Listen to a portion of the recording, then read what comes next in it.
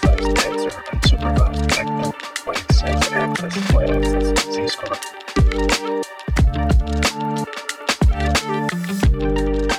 Yeah, it's good to have you guys here, Patricia and Ben, two of our MSDS students.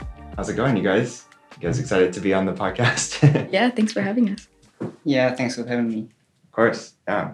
Maybe let's start by telling us a little bit about your practicum, right? How has the practicum gone this past year? What company are you working for? What kind of stuff are you doing? What have you learned? Okay, me first. Mm-hmm. Yeah, my name is Ben, and I currently work with AWS Machine Learning Solutions Lab, and I was doing research project with them, and we focusing on how to accelerate large-scale neural network model, specifically for improve it using sampling strategy from training data. Oh, okay. So Yeah. like the sampling strategy, trying to use like a stratification or something like that. Yeah, from a higher level of speaking, they try to identify the most important sample and put it into the model first, and to see if that has an improvement in terms of our converge time and even model performance. Oh, okay, gotcha. Is there like a specific application that they have in mind, or is it just general methodology for any? Yeah, it's a general methodology, and they try to apply this strategy on multiple kind of model, language model, image model, and to see if there is specific application. Very nice. How about you, Patricia? Yeah, so I work at Fitbod, which is an app that recommends workouts for users. Mm-hmm. They generate exercises and an entire plan for users on mobile devices or on the Apple Watch. And I'm specifically working on a project to try to improve workout durations. Sure. So making sure that users are working out for the time that they want to work out for, whether that's 60 minutes, whatever time that they configure it for. Generally, the workouts are, for some users, too short from what they expect. So I've been looking at their data to try to improve that. Oh, nice. Yeah, I'm sort of the opposite. The other day I was doing a yoga session, and then I was like, okay, when is this thing going to be over? You're going to kill me. But yeah, that's really interesting. Cool. Is it in your internship, right? Are you finding it more data science heavy, data engineering heavy, or data analyst heavy, right? What are you finding most useful from our coursework in your practicum? Yeah, for me, it's very data science heavy. I did spend probably 3 months doing a lot of data analysis, just exploring the data and getting familiar with it because they have such large scale data. Mm-hmm. But mostly I've been experimenting with machine learning models, which has been really nice for me because that's actually why I even joined MSDS in the first place, was to kind of learn more about models and to use them to solve a business problem. For sure. Yeah, very cool. Yeah, for me, I think it's more research focused. Oh, okay. We have to read a lot of paper about in relevant fields, Mm-hmm. and then we try to implement that using PyTorch. And I use extensive of PyTorch. Yeah. And yeah, so I think that's really interesting experience. So I should iteratively read a paper, modify, and come up with a new idea and try to do experiments on that. Yeah, definitely. It's always my experience. Like when you read a paper, right, the first time, and then you actually go do something, and then you come back to the paper, you definitely get a lot more out of it. And yeah, like you were saying, you can iterate that. For the papers you read, are they mostly deep learning papers, or what kind of field, subcategory are they in? Yeah, for the paper, I think the field is really specific. Mm-hmm. There's multiple ways to optimize training. Yeah. For gradient design, is everybody know that find the features, the steepest way, and then try to improve the model according to that. And there is a kind of simpler variant of gradient design. It's called coordinate design. Mm-hmm. So it's pretty much just optimize the subset of the feature, and try to have some benefit on the model performance. But yeah, this is a trade-off because you are not optimize it on every dimension. But so we can have some experiments and saying that the trade-off is worth it or not. Yeah. Yeah, this is one way. Yeah, it's one example. Very cool. Yeah, makes sense. Awesome. So Patricia, with your practicum, is there a specific course or set of courses, or just topics from the courses that have helped mostly with yours? Yours sounds like more kind of maybe traditional machine learning data analysis. So I'm thinking EDA and the machine learning courses. But is there maybe something outside of that you've found more useful? I think the projects have been really useful for those classes, specifically the advanced machine learning project. When we had other students present kind of their findings that were the top performing groups, they used like a Huber regressor model. And actually that's what I ended up using in my practicum. So that was really cool, like a direct application. And also the way we kind of reformatted and like aggregated the data for that project, that's what ended up solving my problem as well. So there were like a lot of direct ties for the advanced machine learning course specifically. And then also with the machine learning ops course that we recently took, the experiment tracking, I've been recently trying to implement that because previously I've been just kind of pickling my models, and that was my version control, which is not ideal, especially because I had to like make sure I rename them right. So yeah, I would say those were like the most useful courses. Yeah, definitely. Well, that makes us feel good, right? Right. Yeah, of course. Yeah. So for that part, for the experiment tracking, are you doing then MLflow or? I'm still figuring out which one I want to use because I also don't know. I need to ask my practicum if I can even use a tool that's like a third-party tool, because I don't know if, in terms of like sensitive data, if they would allow that. Okay, got it. Yeah. Yeah. How about you, Ben? With yours being so research heavy, and maybe sort of on very novel methods that might not have even been introduced in some of the coursework. I mean, how has your experience been, like tying the coursework to what you're doing? Actually, I don't have that much experience of using like model in the research context, and I have no idea how to manage different kind of experiment in a really managed way. So at the beginning of my practicum, actually, I was a lot of Jupyter notebook with different naming to make me understand like which notebook is focusing on what part. But then I took class from Robert, and we introduced some weight and bias.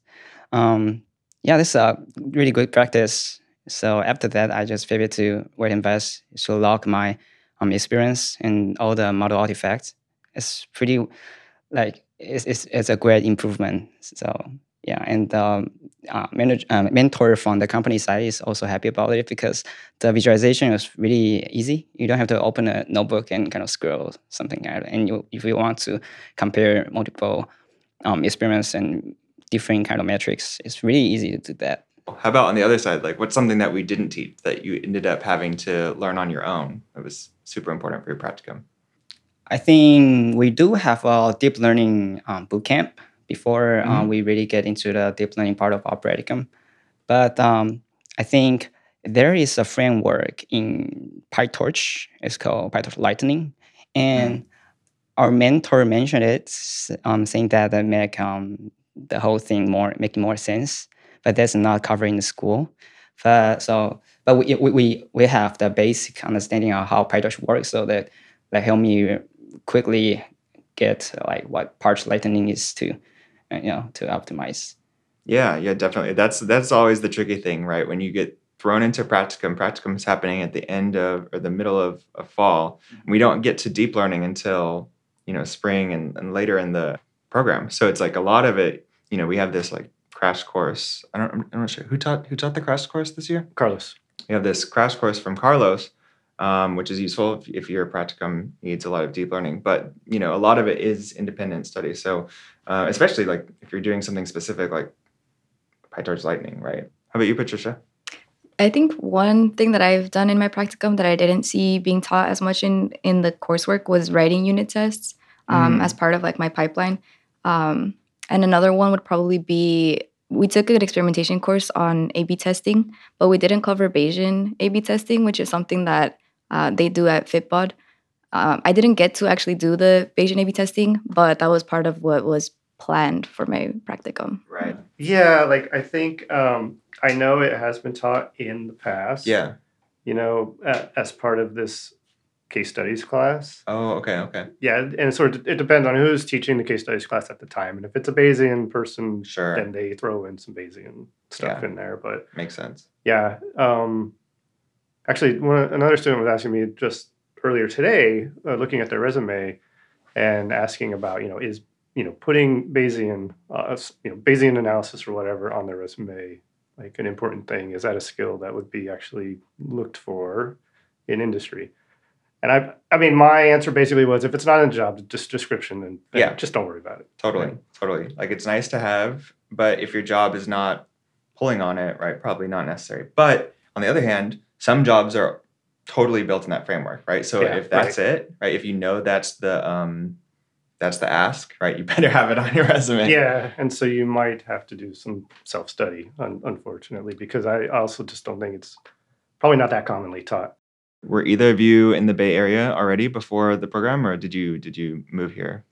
Yeah, I moved to SF for the program. Yeah. Oh, nice. Yeah, before the program, I was living in Taiwan. Oh, okay, cool. Yeah. Yeah. How about you, Patricia? I was in the Bay Area. I grew up in East Bay in Richmond, California, so nice. Local. Yeah, local. That's always nice, right?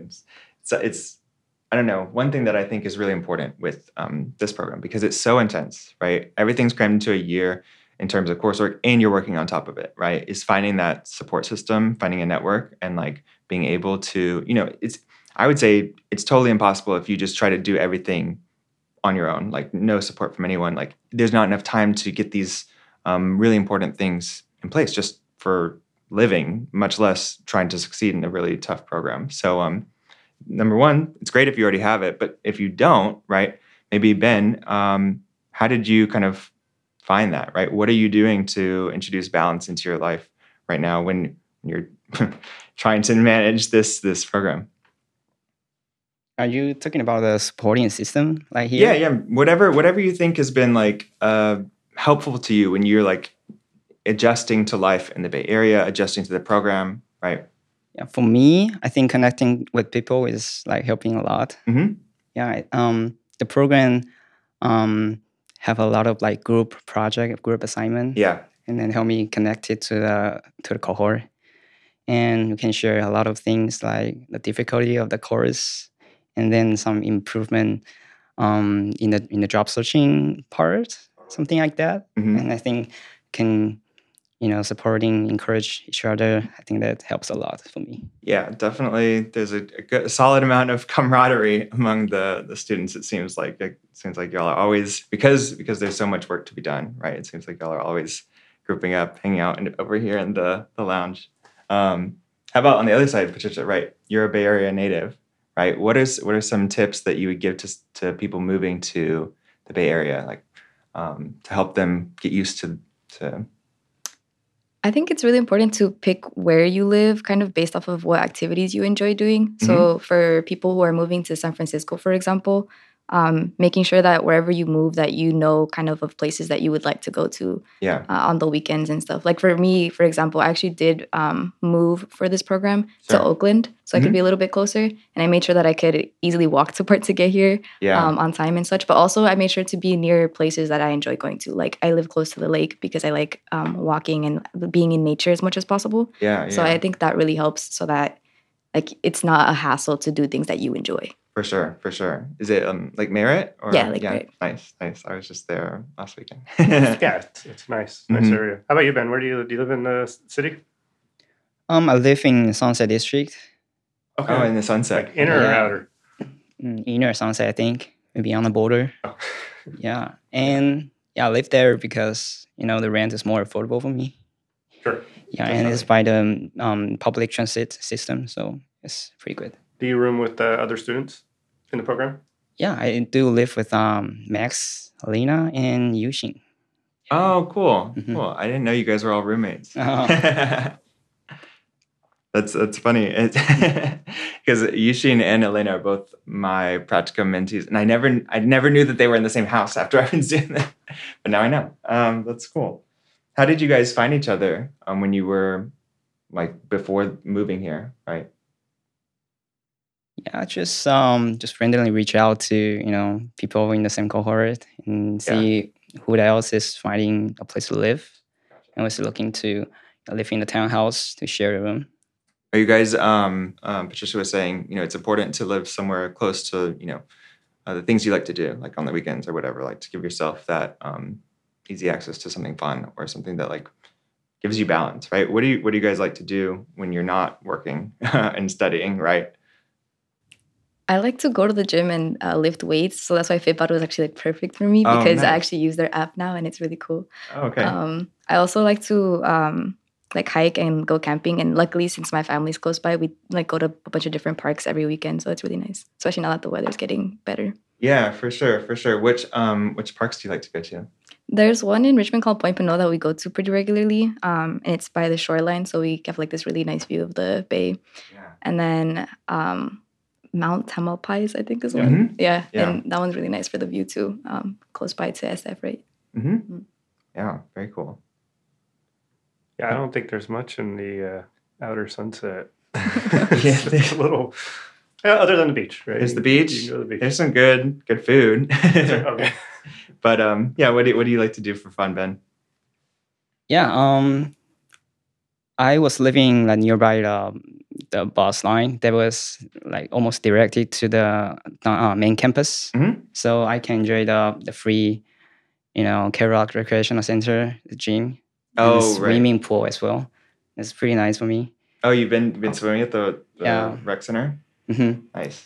Do either of you have cars? Do you think it's necessary to have a car in the Bay Area? Or? I don't have a car. I actually just got my driver's license recently. Oh, cool. Congrats. No, I don't think it's necessary to have a car. And actually, for me, it would be a hassle to have a car because in downtown Oakland, parking is expensive. And also, like, my roommate has a car and she has to move it from one side of the street to the other every single day. Otherwise, she gets tickets. Yeah, so I would not recommend having a car in downtown Oakland. And even in San Francisco, I feel like especially downtown, it's not ideal to have a car. It's easy to just take public transit instead.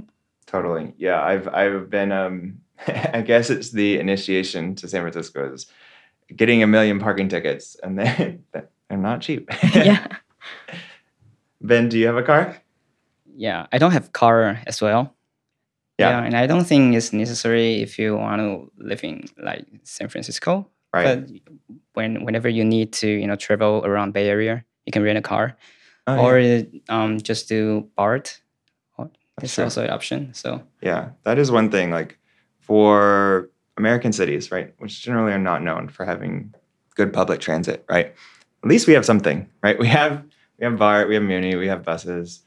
It's possible, right? If you were out in, I don't know, my home state, right, in Texas, you'd be having a very different experience trying to get around without a car, right? That's true. Mm-hmm. Maybe you want to talk about just general, how's the program? Like what would you tell someone if you were starting the program? What would be useful information for you to know?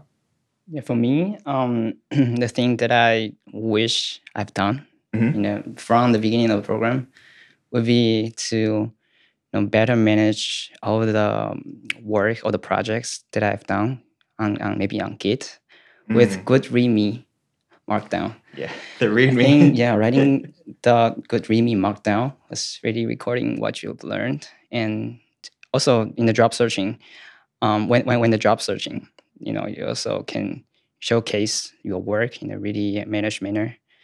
So I think if I were kind of able to talk to me, when in the beginning of the program, I would say that just manage everything and write good markdown. Totally, yeah, it's a good habit to get into. Yeah. Right? Is there a place for that, like in any of our courses, this sort of project management stuff, like that could be useful, like you said, for when you are starting to interview for jobs, and it's not really a skill that's typically taught anywhere. Like I mean, I don't know. I think I've encouraged it in my classes, to document well, but like I don't really force it or anything. So yeah, I was thinking about that too when you asked the question about things that I wish were covered in classes, because for my practicum, I had to write like this massive documentation of everything so that once it could be deployed, someone else could take that on. And I feel like that could have been really useful to kind of have as like a project in the communications class, for example. Yeah, totally, right? That's a really good one, because that is the epitome of communication, right? I have to communicate with someone who I'm going to be out of here and they need to take on this project, right? That's a really good note. Yeah, maybe it fits there. I'm teaching, I'll be teaching that class this fall. So maybe I'll take a look, see if it fits. Yeah. Yeah, try to squeeze it in there somewhere. There's, we did have a final project where I made them write a README and stuff, but we didn't talk about like writing a good README. I was just like, you guys see, it's up to y'all. Right. Okay. Cool. Yeah. Well, Patricia, I guess. Oh, yeah. Yeah, you can answer the same question. Really, just something. Oh, advice. Is that it? Yeah. Advice for yourself. Advice for future cohorts. I think I should have formed study groups earlier on because I was struggling a lot, especially during boot camp. I was struggling so much. That's another thing I would tell myself, that I should really study the math parts of things before coming here, because the statistics and linear algebra, I thought after boot camp, I was like, okay, cool, I got through it. It's over. And then it kept coming back and it kept coming back and all of the other classes to follow.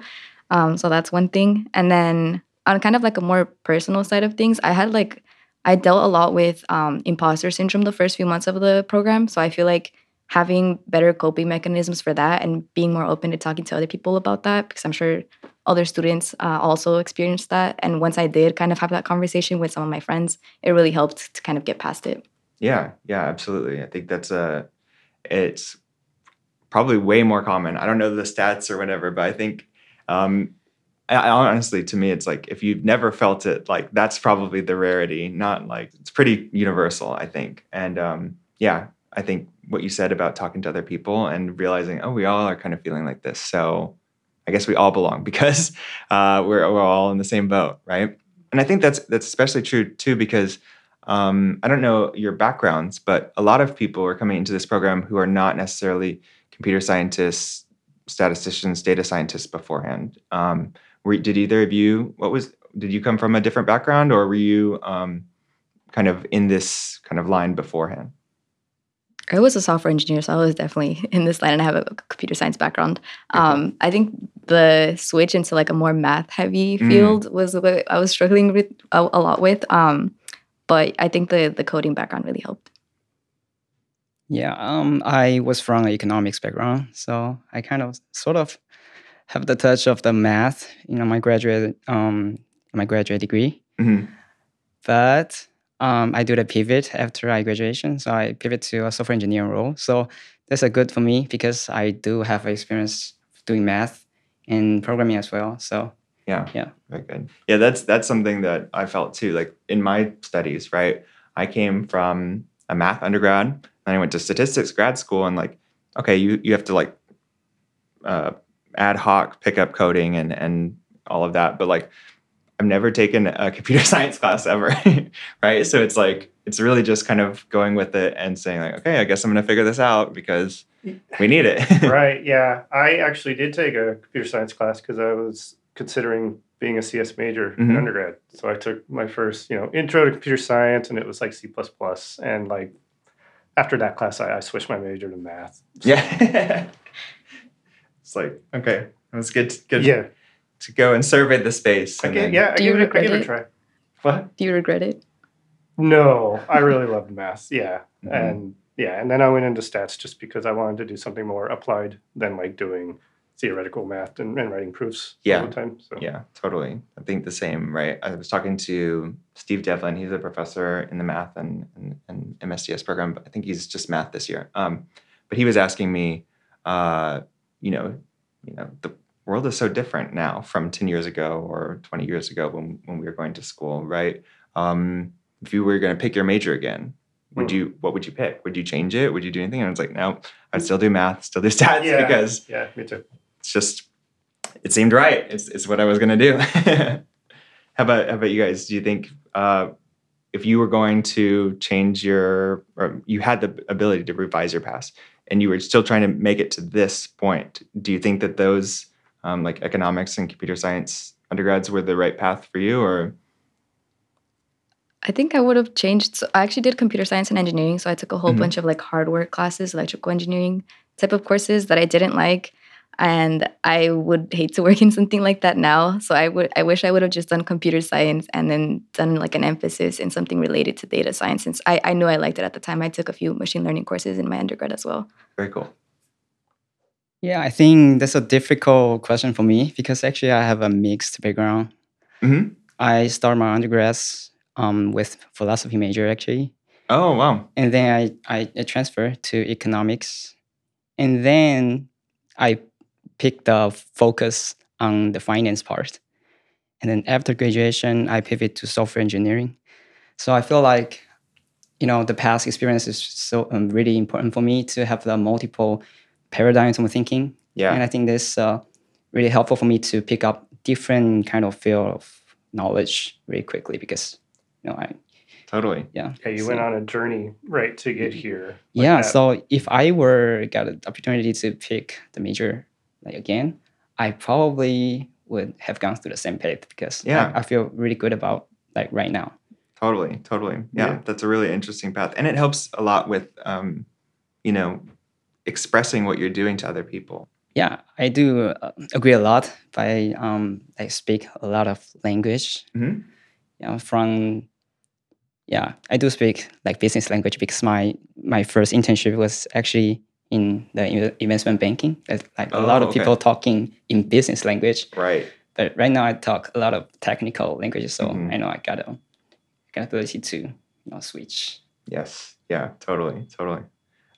So speaking of business language or whatever domain language, what do you guys see next? I mean, obviously you're job hunting right now, right?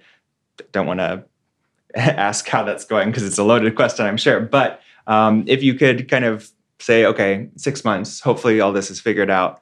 What do you think is your desired path? What do you have a specific domain or a specific field that you're trying to get into right now?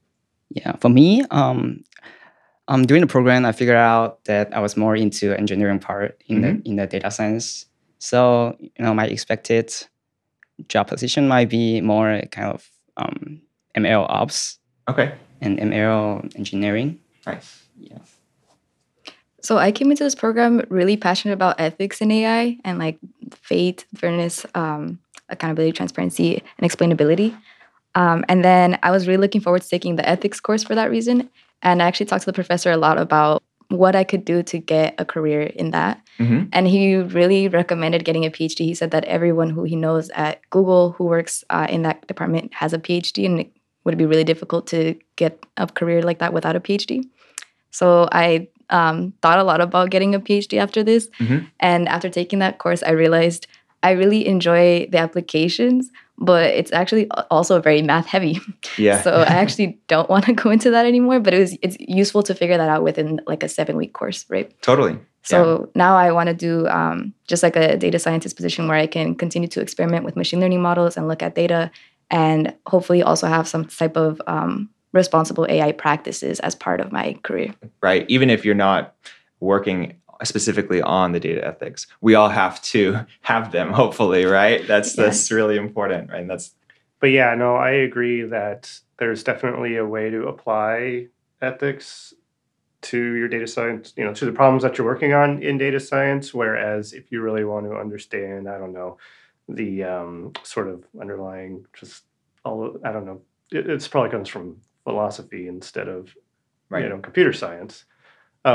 Then maybe a PhD, would be useful for that if you wanted to. It sounds like that would be a little bit more research oriented and not as hands-on, not as practical, which is fine, for people who would want to work in that field. Right. But if you want to be hands-on data scientist building models, but then you can think about the explainability piece and the bias, how to build, unbiased models, and there's still plenty of sort of work to do, important work to do there. It's not a solved problem. Mm-hmm. So those are hard problems. So I think you'll have interesting opportunities in doing that. Yeah, I think I wanted to at some point write research papers, but I think I've never written one, but I've come to the conclusion that I just enjoy reading them. Yeah. I like seeing what other people did and learning from that. Can appreciate. Yeah.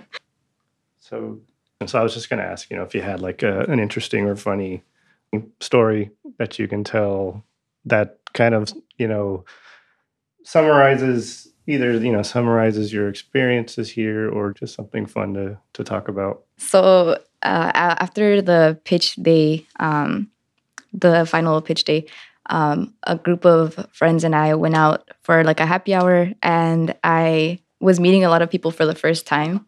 And actually, there was a group of 3 of us who were Latinos there. And we had an argument. I started a conversation where I asked them about their opinions on different terms that people can use to describe Latinos. So whether Hispanic, Latinx, Latino, Latina, Latine, and what they think about these terms, how they like to identify. And I kind of started like a really heated argument, which I enjoyed because I was getting to know people and something that was clearly they were all passionate about as well. So it was interesting to me. And actually, those people ended up being my closest friends. We actually went to the Latinx graduation yesterday. So it was really nice to have like a full circle moment like that. Yeah, that's awesome. The third one, you said Latine. I hadn't heard that one before. That's an interesting one. So that came up because Latinx, actually, you can't pronounce that in Spanish. Right. It doesn't make sense. Exactly. So Latine is a gender neutral version that can be pronounced in Spanish. For sure. It respects the structure of the language. Exactly. Mm-hmm. And I actually used to prefer Latinx just because it's gender neutral. And Camilo was super passionately against it. Why are we making up new words? Spanish should be kept like traditional. And so that actually kind of made me think, why are we just inventing new words? But yeah, I think part of it is, at least for me, being a woman, when you say Latino, that's not necessarily like including me. And I think it kind of is a symbol of the patriarchy within the language, where you can have a group of women, they're called Latinas, and as soon as one man enters, now we're Latinos. Yeah. But if you have a group of men and one woman joins, we don't change the term, right? Sure, that's why I used to prefer Latinx, but now I'm like, it's anything is fine. Yeah. With the pronouns, right? Is there, now we're kind of finding all sorts of new pronouns for people to identify with and things like that. Like, like they, them, of course. I've heard of some of my friends who are teachers for like middle school. They're saying their students now like prefer like it pronouns, which is interesting. Is there a parallel movement in Spanish to kind of invent gender neutral or they do have one non-binary one that I've heard of. So there's él, ella, he, she, and then there's ella, I think is how you pronounce it. Yeah, but I think there's still like a lot of more work to be done there. And I don't think they're as popular either. Sure. But actually in some parts, so like in Mexico, there was a third gender for a while, and that was like a popular thing. So it's part of the culture in some ways. Yeah. Cool. Well, it was great having you both here. Thanks a lot, Ben and Patricia, and best of luck. I'm excited to see what happens after graduation. I'll keep an eye out for both of you. Thank you. Happy to be here.